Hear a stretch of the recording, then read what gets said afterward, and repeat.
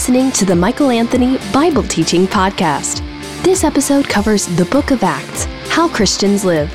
You can enjoy more messages like this with the free Courage Matters app, available in your app store. If you'd like to request Michael for an interview, guest appearance, or as a keynote speaker for your event, click the Invite tab on the Courage Matters app or on CourageMatters.com.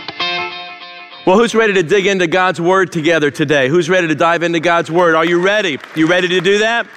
Because I'm ready to do that. I want to ask you a couple of questions here. They're important for your own life. Is there a formula for receiving the Holy Spirit? Is there a formula for receiving the Holy Spirit? Number two, can you expect God to do through you what we see Him doing in the book of Acts through the Apostle Paul? And third, what does it cost to follow Jesus? What does it cost to follow Jesus? These are questions that you need to wrestle with in your own life, and we're going to look at the answers to these questions today as we dive into God's Word. Acts chapter 19, beginning in verse 1.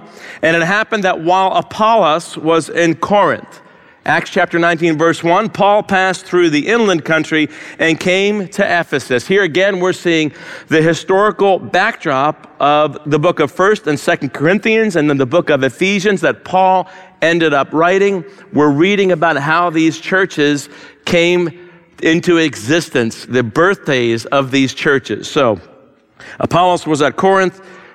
Paul makes his way to Ephesus, and there Paul, found some disciples. And he said to them, "Did you receive the Holy Spirit when you believed?" And they said, "No, we've not even heard that there is a Holy Spirit." And he said, "Into what were you baptized?" They said, "Into John's baptism," John the Baptist. And Paul said, "John baptized with the baptism of repentance, telling the people to believe in the one who was to come after him, that is Jesus." On hearing this, they were baptized into the name of the Lord Jesus. And when Paul had laid his hands on them, the Holy Spirit came on them, and they began speaking in tongues and prophesying. There were about 12 men in all. And he entered the synagogue. Remember, this is the practice of the Apostle Paul. He entered the synagogue and for 3 months spoke boldly, reasoning and persuading them about the kingdom of God. Now, let me pause here just for a moment. There are multiple aspects about the kingdom of God. The basileos, that's the word that's used here, the Greek word that's used. The word kingdom is used in multiple ways in the Bible. Number one, as God's comprehensive agenda, His heaven on earth agenda. So we can paint with a broad brush when we refer to the kingdom. And then there are different components to the kingdom. There is the millennial kingdom, the 1,000-year reign and rule of Jesus on the earth that's spoken of in the book of Revelation chapter 20. Revelation chapter 20.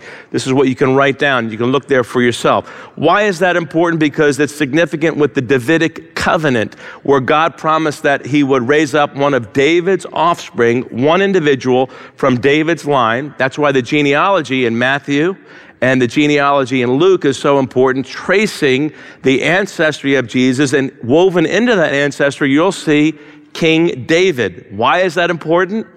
Because from David would come the Messiah, the Christ, Jesus. And so the literal rule and reign of Jesus on earth is important as a fulfillment of the Davidic covenant that we find in the book of 1 Samuel. Very, very important, okay? If there was no literal rule and reign of Jesus on the earth, then we would have a promise that God was making without the fulfillment of that promise. And then there's also this idea of the kingdom with a new heaven and a new earth at the end of the book of Revelation, where there is the kingdom of God with subjects, people who are underneath that king, who are serving that king, and ruling and reigning under his authority with his leadership forever and ever and ever and ever. And you don't even need to say forever multiple times, because forever is forever. But this idea of kingdom is one that's presented in the scriptures, and we need to be really careful that we don't get hung up on misunderstanding what that word means.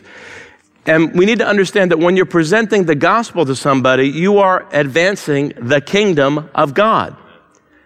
you're proclaiming the kingdom of God. And who's the king? Jesus. Who are the subjects? Those who accept Jesus as their king. That's what it means to be a Christian. To be a Christian is to acknowledge that Jesus is your king. King of your heart, king of your mind, king of your finances, king of your family, king of your business, king of your morality, your personal purity, king over what you look at with your eyes, what you allow yourself to hear, what you cause other people to hear by what you say with your mouth, what you do with your hands, where your feet go. And so it's very important for us to understand, again, another component of what's presented here, kind of being like a fly on the wall. What was it that Paul was teaching about? Well, he was teaching there and then in the first century about the kingdom of God. The kingdom of God. And so it's appropriate for us today as believers to refer to the kingdom of God when we're preaching and teaching and talking about the gospel. Why? Because it's right here in Acts. It says it very clearly that Paul was reasoning in verse 8 and persuading them right then and there about the kingdom of God. Now, Jesus does something very similar. In Mark chapter 1, verse 15, he says, "The kingdom of God is at hand. Repent and keep repenting. Believe and keep believing the gospel." That's Jesus' first words, the beginning of his first sermon as recorded in the Gospel of Mark chapter 1, verse 15. So this idea of when we understand the gospel, when we understand who Jesus is as the king, and we understand that we're his subjects, it's entirely appropriate to refer to what we're preaching and teaching as explaining the kingdom of God to people who don't yet understand it, and even to those of us who do understand it to a certain degree, understanding it more and more. And this is something that Apollos had to come into. In the last chapter, we looked at this because Apollos had to be explained the way of God more accurately by Aquila and Priscilla. And here we see 12 individuals who didn't yet understand about water baptism in the name of Jesus.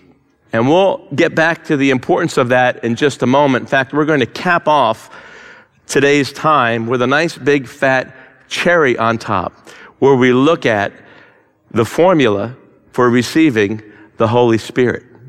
Because did you know that there is a formula for receiving the Holy Spirit? You want to know what it is? Keep listening. Verse 9, "But when some became stubborn and continued in unbelief, speaking evil of the way," see, this is a movement of God. They didn't even have one definitive name for what was happening at this point. So they're referring to it as the way, most likely because Jesus said, "I am the way, the truth, and the life. No one comes to the Father but through me." So again, we get an understanding of what was contained in this kingdom message, this gospel message. What was Paul presenting? What were the apostles presenting? What was Jesus continuing to do after he ascended through the lives of the apostles and the disciples? They were preaching and teaching about the way of Almighty God wrapped up in the person and the works of Jesus. All right? So people spoke evil of the way in verse 9 before the congregation. He withdrew from them, Paul withdrew from them, and took the disciples with him, reasoning daily in the hall of Tyrannus, not Tyrannosaurus Rex. This continued for 2 years, so that all the residents of Asia heard the word of the Lord, both Jews and Greeks. Why is that important? Because Luke is helping us understand that what was said in Acts chapter 1 is actually unfolding. You'll be my witnesses in Jerusalem, in Judea, in Samaria, and the ends of the earth. We saw in Acts chapter 10, and then since then, that the gospel was given to the non-Jewish people as well. That there is one Savior, Jesus, for Jew and Gentile alike, whether you're black, white, yellow, red, no matter whether you're old or young, male or female, Jesus Christ is for you. He's for everybody. God did not send multiple saviors for each of the different races or each of the two sexes that He created male or female, by the way. There are only two. God gets to determine them. And of course, there are rare instances where chromosomally or physiologically, we have to make a human decision. But that's such a rare instance, We don't want to confuse the rest of the human race with an extreme, rare situation and then start behaving as if we're the ones who get to determine our own gender. Do you understand what I'm saying? Male and female, he made them. In the image of God, he made them. And so what God determines, we don't have a right to alter. Now, I could call myself a donkey all day long. Other people do, right? But that doesn't make me a donkey literally, chromosomally, physiologically in the sight of Almighty God. God makes us, God fashions us, and he loves the way he made you. The problem is not with God making a mistake, because he doesn't make mistakes. The problem is that we could make a mistake thinking that God has made a mistake. And that's why the Word of God is so important, to have a steady diet of God's Word where our thinking is transformed, our thinking is renewed, and everything about us is transformed as a result. Super, uber important. And I didn't call for a ride, by the way, in saying Uber. I mean Uber as it was originally meant to be used. But what we're seeing here is the gospel going throughout all of the known world, starting with the Jews and going and reaching to the Gentiles as well. So what God promises in the first chapter of the book of Acts, we're seeing it delivered, and God keeping his promise in every subsequent chapter. That's why verse 10 is so important. It's helping us understand that this is that. This is what was promised. See, God said he was going to do this, and God is actually doing what he said. Remember that when you think about things that God has promised you, not the things that you think God has promised you that are subjective. You've got to be careful about that. Don't get ahead of God putting words in his mouth, because then you end up being a donkey, right? I'm talking about the things that God has promised you based on his word, the black and white teachings of Scripture. If God has made a promise to you, and we're going to see one of the promises is wrapped up in how you receive the Holy Spirit. You don't have to wonder whether or not you've received the Holy Spirit. You can know that you know that you know that you know that you know, and other believers can know that you know, and they can know as well whether or not you've received the Holy Spirit.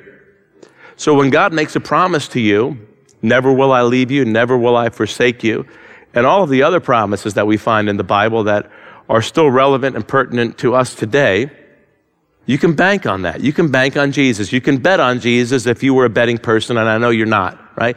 Unless you're into fantasy football, that's kind of an exception. Is that right? You can bank on Jesus.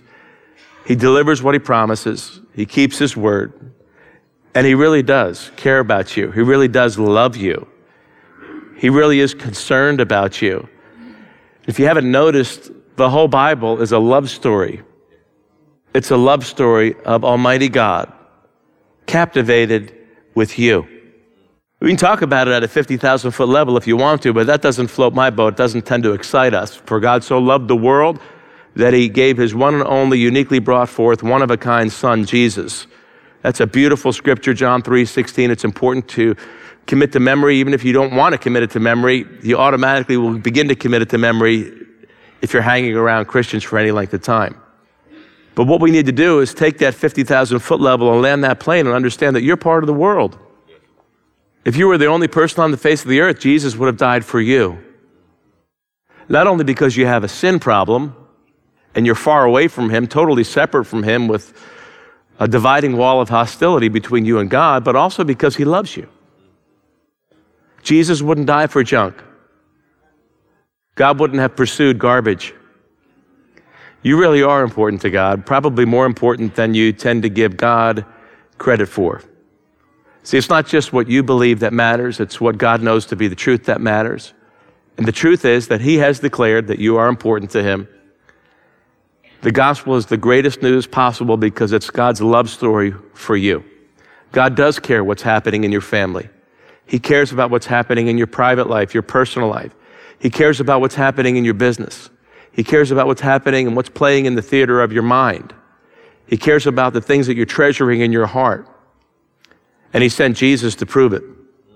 And he gave us the Word of God to help us understand that he's given us promises based on his character, not yours. Aren't you thankful that God has given us promises that are not conditioned upon whether or not we do this or don't do that? They're conditioned upon the nature and character of Almighty God.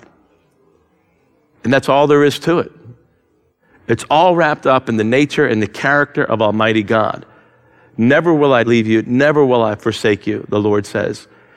And that's why a steady diet of God's Word is one of the best things that you can do for yourself to replace that stinking thinking that so easily creeps up in each and every one of us. Can I get a yes, Pastor Mike, you're right about that? Yes. Sometimes it's hard to turn off this mind. Late at night, early in the morning, throughout the course of the day, sometimes it's hard to turn this off. But I found the best way to turn off thoughts that are opposed to the truths presented in God's Word is to know what God's Word says. One of the greatest things that you can do in your own life to help you live a successful life where you do things you should do and stop doing the things you shouldn't do, where you think things you should think and stop doing the things you shouldn't think, is to familiarize yourself with the Word of God. Because then you'll know the truth, as Jesus said, and the truth will set you free. The alternative of truth is to be put into bondage. And some of us are into bondage for no other reason than we just don't know what the truth is. God has given you the key to unlock yourself, unshackle yourself from your own imprisonment. All you need to do is go to the lockbox and open up the Word of God and see what it says about you. It's a love story that God has given to you. The most precious of all your possessions, materially speaking, which is also spiritually significant, is the Bible or Bibles that you have. It was never created to be an ornament on a shelf someplace. It was created to be read, distributed, to be taught and applied, so that you become like Jesus Christ in character, and you invite your friends not just to church, but you invite your friends to Jesus. You introduce them to Jesus. You know people who are in bondage. You know people who are distant from God. You know people who are at odds with God. You know people who think that they are unworthy, and they're right. They're not worthy of what Jesus did. You're not worthy. I'm not worthy of what Jesus did either. However, they are worth a great deal, just like you. How much are they worth to Almighty God? The price of His precious Son. You might not ever get somebody to go into the building that we tend to call a church, but you very well can bring Jesus into the workplace. You can bring Jesus into a family gathering, and you can introduce people to Jesus wherever you go. And this is what we see Paul doing and the disciples doing, sharing the good news of Jesus wherever they go and being intentional. Are you living an intentional life? Are you living with the intentional purpose of making sure that Jesus is the king of your heart, the king of your mind, the king of your life, and doing all that you can while you still have time? You know, there's one day's coming, it's going to be your last day. None of us knows when it is. And after that, it'll be too late. You won't have the opportunity to introduce people to the king anymore. You're doing all that you can while you still have time, while you still have breath, to introduce people to the greatest person, the greatest celebrity, the lover of their soul, Jesus. I highly encourage that you do everything that you can while you still can, under the inspiration of the Holy Spirit, to let anybody and everybody that you know about Jesus. You know something about Jesus, about His life-changing work that somebody else needs to hear. They just need to have you open up your mouth and demonstrate with your lifestyle that Jesus is alive, that He's not buried in some tomb someplace. He's actually living inside of you. He's ruling and reigning. And they can see the gospel through how you're living, and they can hear the gospel through what you're proclaiming. Get out there, get busy, invite your people to Jesus. Let people know that you have been set free, and they can be set free too. It's still true. It was true in the first century. It's true in the 21st century.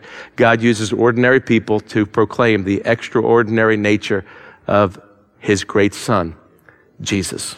Speaking of extraordinary, let's look at verse 11.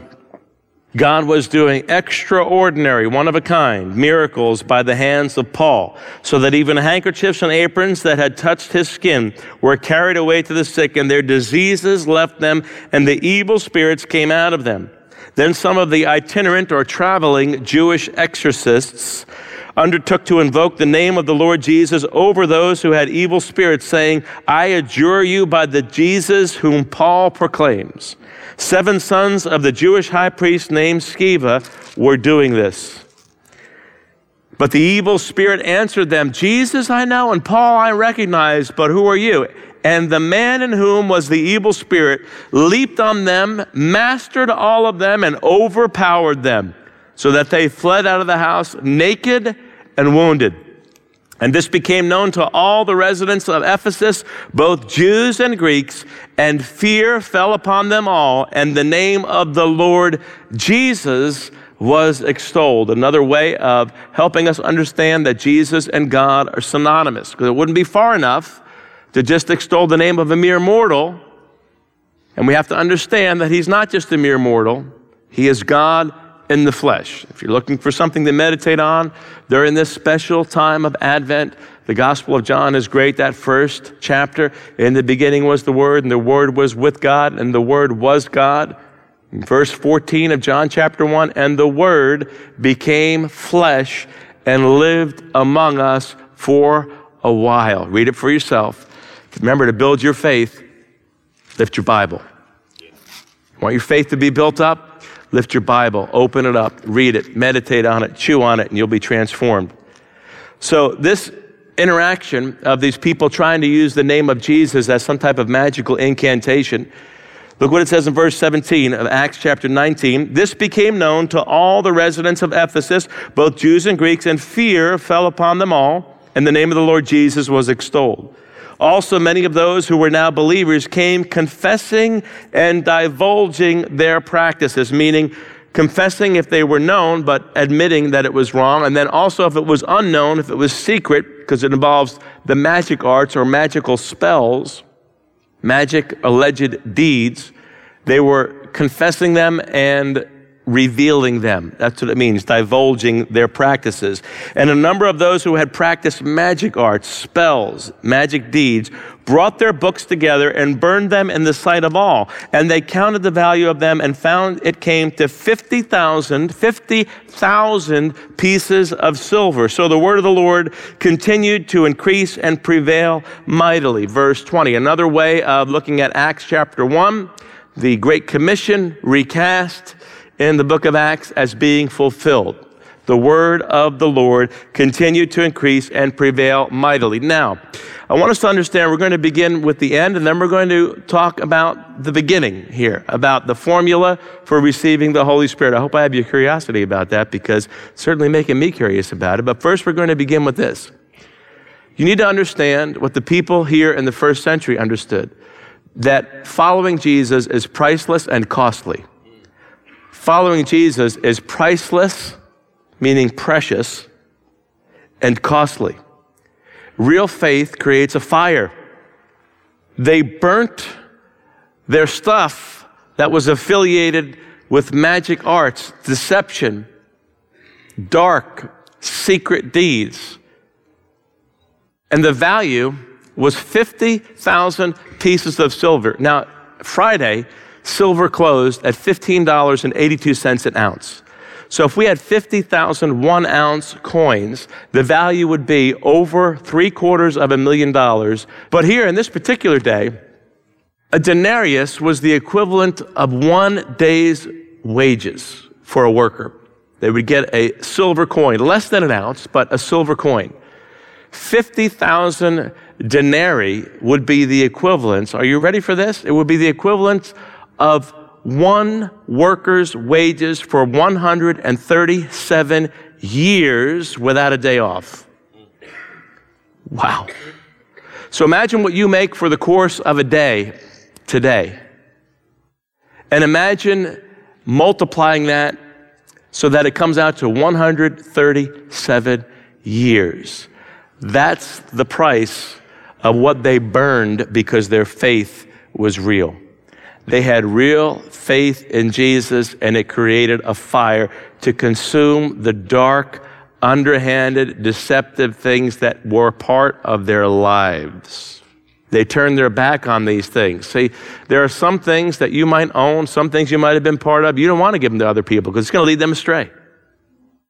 And that's why it was appropriate for them to burn these things, to demolish them, to make sure that nobody fell into the dark deeds that they were practicing. And some of you can identify with this. I've had conversations with some of you about things in your former way of life before you came to know Christ, then you came to know Christ, and you had to throw some stuff out in the garbage can. In the garbage can, because you didn't want them to fall into the hands of other people, because that would have led them astray. What we need to understand here, the takeaway, is that following Jesus is priceless. It's precious. It's the most significant relationship that you have. Think about it. You are at odds with God, separated from Him, totally separated from Him. An enemy, the Bible says in Ephesians chapter 2, is one of multiple examples. And God removed that dividing wall of hostility, saved you from all of your sins, and not only that, He didn't stop there. He took you, and spiritually speaking, He seated you with Christ in the heavenly realms in a position of authority above every single one of His enemies and every single one of your enemies. And so following Jesus is the most precious, priceless relationship gift that you have. And it's also costly. You can't follow Jesus without turning your back on the things of the world. You can't follow Jesus without turning your back on the things of the flesh, the things that you used to crave. If you're really following Jesus, there should be progress in your life. You no longer want to do the things you used to do. You no longer say the things you used to say. You no longer act the ways that you used to act. The fruit of the Spirit: love, joy, peace, patience, kindness, goodness, faithfulness, gentleness, self-control. Those things together, referred to as the fruit of the Holy Spirit.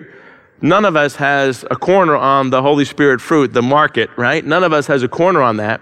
But generally speaking, the overall trajectory of your life, the evidence of your life that you're saved, is that there is more and more fruit of the Holy Spirit being born in your life.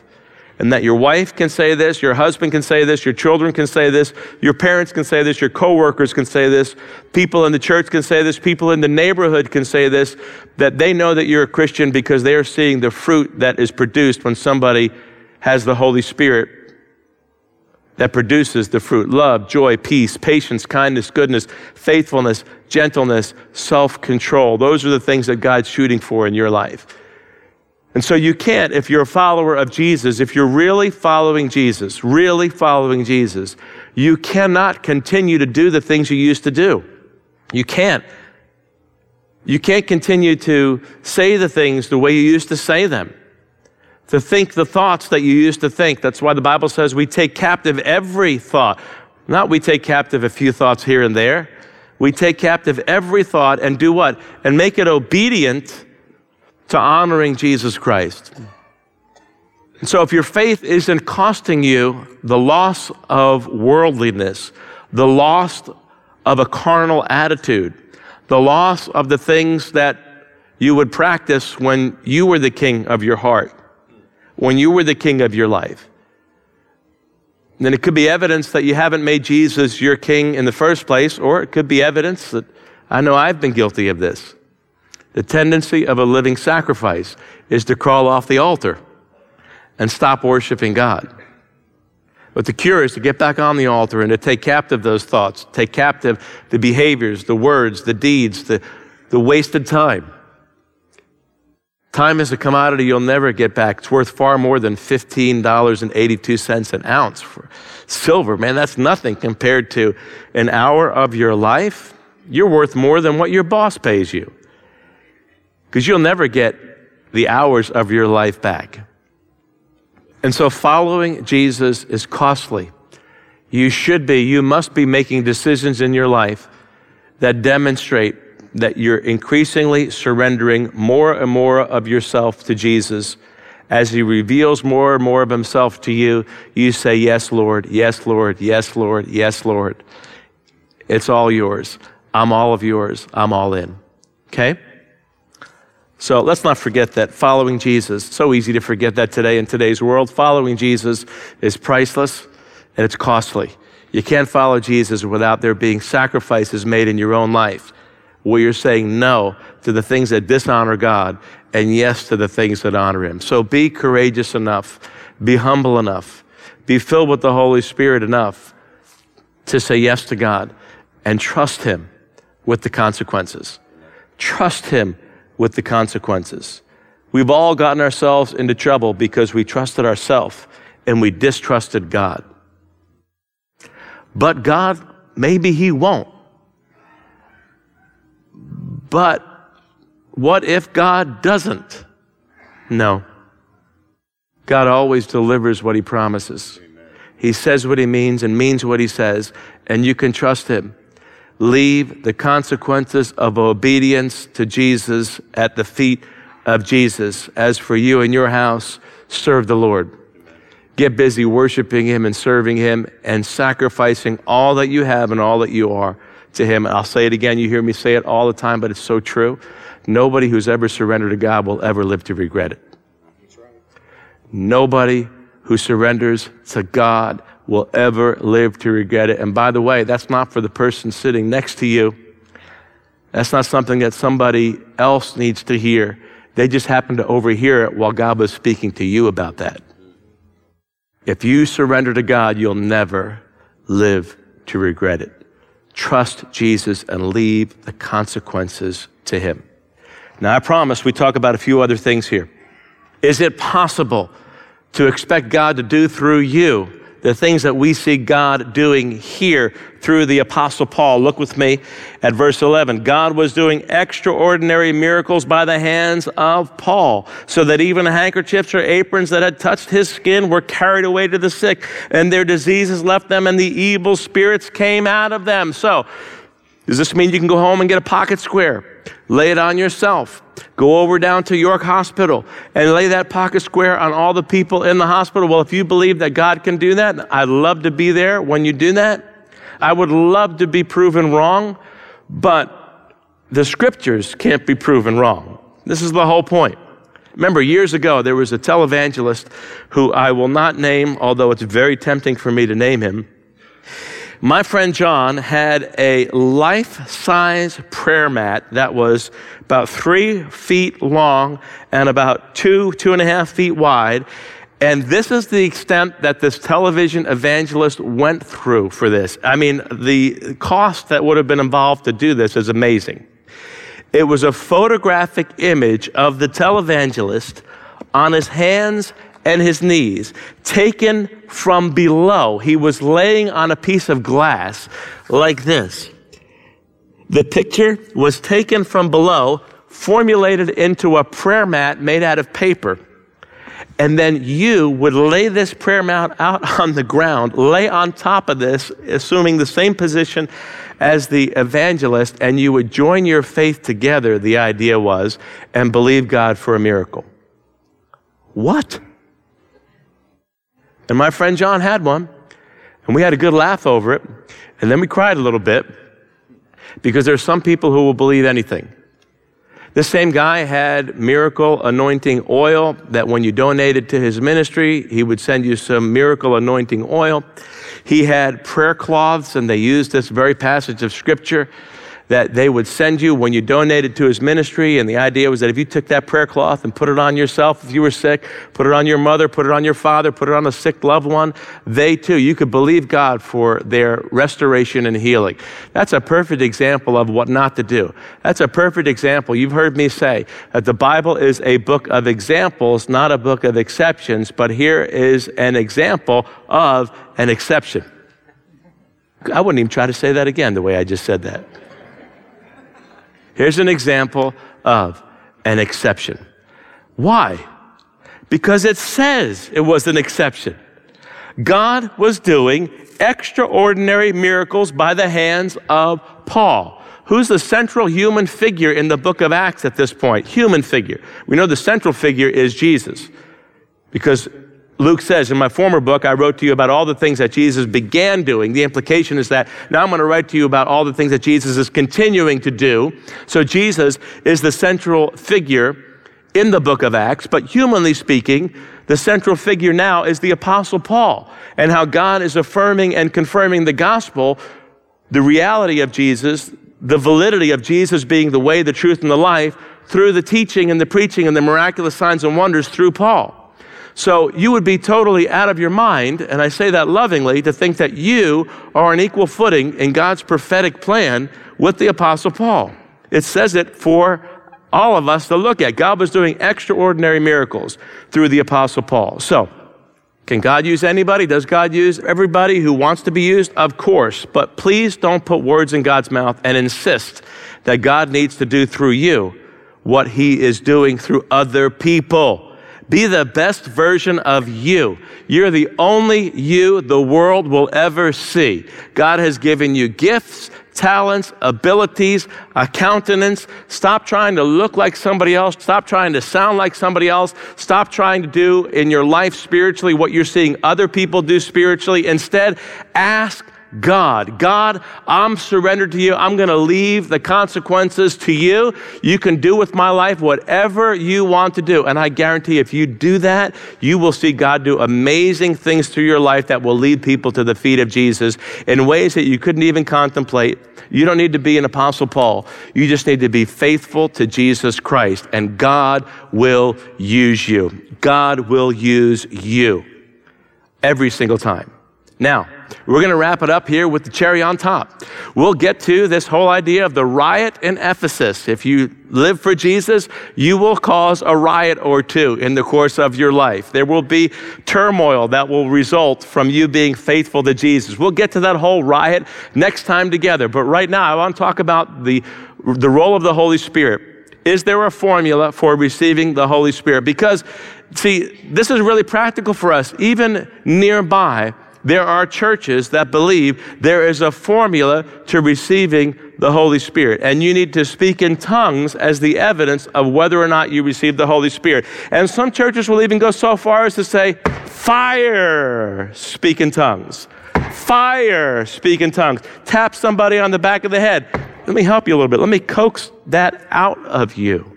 Here's the formula. If you hear me say fire and have me smack you upside the head, if I do that to you enough times, you might say a few things out of your mouth that would sound like a foreign language as well. But I guarantee it's not because of the filling with the Holy Spirit. There's no instance anywhere in the whole book of Acts. Here we are in Acts chapter 19. There's not one instance of tongues ever being a prayer language in the book of Acts. Now, if you want to go there, there's another passage of Scripture that some would use as being evidence for a prayer language. But you can't use it for the book of Acts because the word tongue simply means languages. And here, what is presented, I triple dog dare you. I skipped all of the steps before that. I triple dog dare you. Find one instance in the book of Acts where tongues is presented as a prayer language. You can't do it. It's not there. Well, then why do people point to the book of Acts, Pastor Mike, and say, here it is in the book of Acts? You accepted Christ, but you might not have accepted the Holy Spirit. You need to receive the Holy Spirit. See, here it is in Acts chapter 19. I thought you said that the book of Acts was a book of examples, not a book of exceptions, unless the example is an exception, people. And that's exactly what it is here. See, the point of the book of Acts, you have to take the whole Scripture into context. See, there are a lot of good people, quote unquote, who can disagree on this. But good people can have terrible principles of biblical interpretation. There are people who have terrible principles of biblical interpretation. And you know by now, we're in Acts chapter 19, and we've looked at the other instances of people being filled with the Holy Spirit and receiving the Holy Spirit. In every single instance, what's being presented is an issue of continuity and unity. Continuity and unity. Are these people part of us? Are we part of them? Are they accepting the same Jesus? Is the same Spirit that filled the apostles and the disciples on the day of Pentecost the same one that filled Cornelius, that filled the Gentile believers? They needed to know that this is that there are not two veins of churches. There are not Jewish believers. There are not Gentile believers who have separate spirits. They're all part of the body of Christ. So if somebody says to you, there's a formula to receiving the Holy Spirit, that you can receive Jesus and not yet have the Holy Spirit, they are a member, I say this respectfully, they are a member of can we all say it together? Are we ready to say it together at this point? The Nighttime Bible Reading Society. Let's say that all nice and loudly together. The Nighttime Bible Reading Society. It's as if they're reading the Bible at night, lights off, sunglasses on, and one eye closed. When you read the Bible that way, you will miss huge passages of Scripture, you will misinterpret it, and you will end up like Paul Weirville in 1942, the founder of the Way International, a cult. You know, he actually wrote a book, The Leader of the Way, where they got their name right here from Acts chapter 19, but they're not the way. They're the wrong way. He actually wrote a book entitled, it's out of print, Jesus is Not God. Well, you lost me right there, my friend. That's not biblical, historic Christianity. You see, it's important that you understand that I understand that a steady diet of God's word leads to a right conclusion about Jesus. And if you have a wrong conclusion about Jesus, then you might be worshiping and serving a God you don't know. Turn with me to Ephesians chapter 1, verses 13 and 14. So I'm going to prove it to you from God's word. You don't need to take my word for it, but you do need to take God's word for it. Ephesians chapter 1, verses 13 and 14. In him, Christ, in Jesus, you also, when you heard the word of truth, the gospel of your salvation, and believed in him, were sealed with the promised Holy Spirit, who is the guarantee of our inheritance until we acquire possession of it to the praise of his glory. Paul is writing to the Ephesian believers and helping them to understand, and total, you're part of the body of Christ. Every single one of you has the Holy Spirit. See, what was happening then was the establishment of the church. You need to understand, well, can't God repeat that today? Well, yes, if he's going to start a brand new movement through you, as we're seeing it take place here in the book of Acts, to the point where they don't even know what to call it. They're calling it the Way, based on Jesus. Then maybe God would do that. But if God's going to start something through you that's not in the Bible, I'm pretty sure it's not the God of the Bible who's doing that through you. You understand what I'm saying? If we were repeating the circumstances that we see in the book of Acts, then maybe, but these circumstances are not repeatable. This is the establishment of the church. And what we have been seeing, if you've been following us this whole time, if you've been paying attention this whole time and going through the book of Acts this entire time, is the reality of Ephesians chapter 3, verse 6. It's the whole point of the book of Acts, everybody. Jew and Gentile together, male and female together, everybody's forgiven by the Messiah, Jesus. Ephesians chapter 3, verse 6. These are verses that you should write down, commit to memory, and help you understand the way that the Holy Spirit is given and why it was important to understand. If they hadn't received the baptism of Jesus, the water baptism of Jesus, there was the potential of people belittling water baptism. Imagine that. We don't do that today, do we? There's a chance of them belittling the importance of identifying with the death, burial, and resurrection of Jesus. We can't approach Christianity a la carte. Well, I have some of this and some of that, but not some of that.